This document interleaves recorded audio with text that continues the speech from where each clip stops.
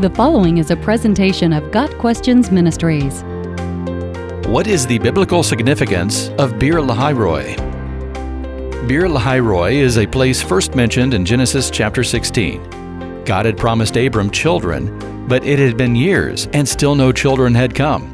Abram's wife Sarai suggests that Abram take Sarai's slave girl Hagar and have a child with her. In the thinking of the day, the slave girl would have the child for her mistress.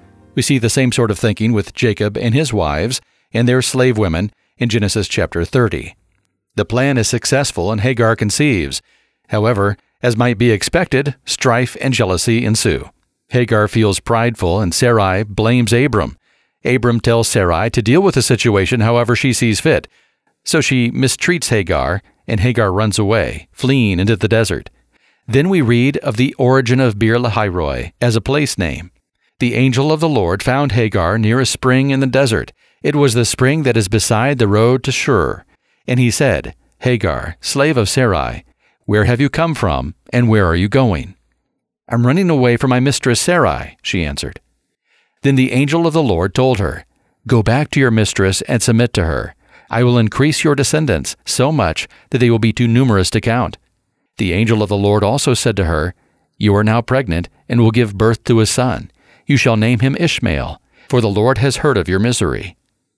She gave this name to the Lord who spoke to her, "You are the God who sees me," for she said, "I have now seen the one who sees me." That is why the well was called Beer Lahai Roi.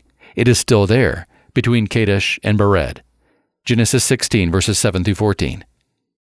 Beer Lahai Roi literally means the well of him that lives and sees me, or the well of the vision of life. Regardless of the exact translation, Hagar named the location thus because the living God saw her situation and intervened to give her hope and comfort. The same location is mentioned 2 other times as the place where Isaac was living. Genesis 24, verse 62 says, "Now Isaac had come from Beer Lahai Roi, for he was living in the Negev." And Genesis 25, verse 11 adds, "After Abraham's death, God blessed his son Isaac, who then lived near Beer Lahai Roi." When Moses recorded the incident involving Hagar and the angel, it was more than 400 years later. Apparently, the well was still known to people in Moses' day, and it went by the same name. The use of the name Beer Lahai Roi would have illustrated to the Hebrews that Abram and his family had been active in the land of Canaan long before the Exodus, and that God, through Moses, was simply bringing the people back in fulfillment of his promise to Abram. He is the living God who saw the plight of the Egyptian slave Hagar, and he also saw the plight of the Israelites when they were enslaved in Egypt. Beer Lahai Roi can also be a reminder to us that the living God sees our plight. When we were enslaved by sin and under the sentence of death, he saw us. That is, he knew our condition and had pity. El Roi, the God who sees, has done everything necessary to save us, coming to us in a manger, which led to a cross and a glorious resurrection. God Questions Ministry seeks to glorify the Lord Jesus Christ by providing biblical answers to today's questions.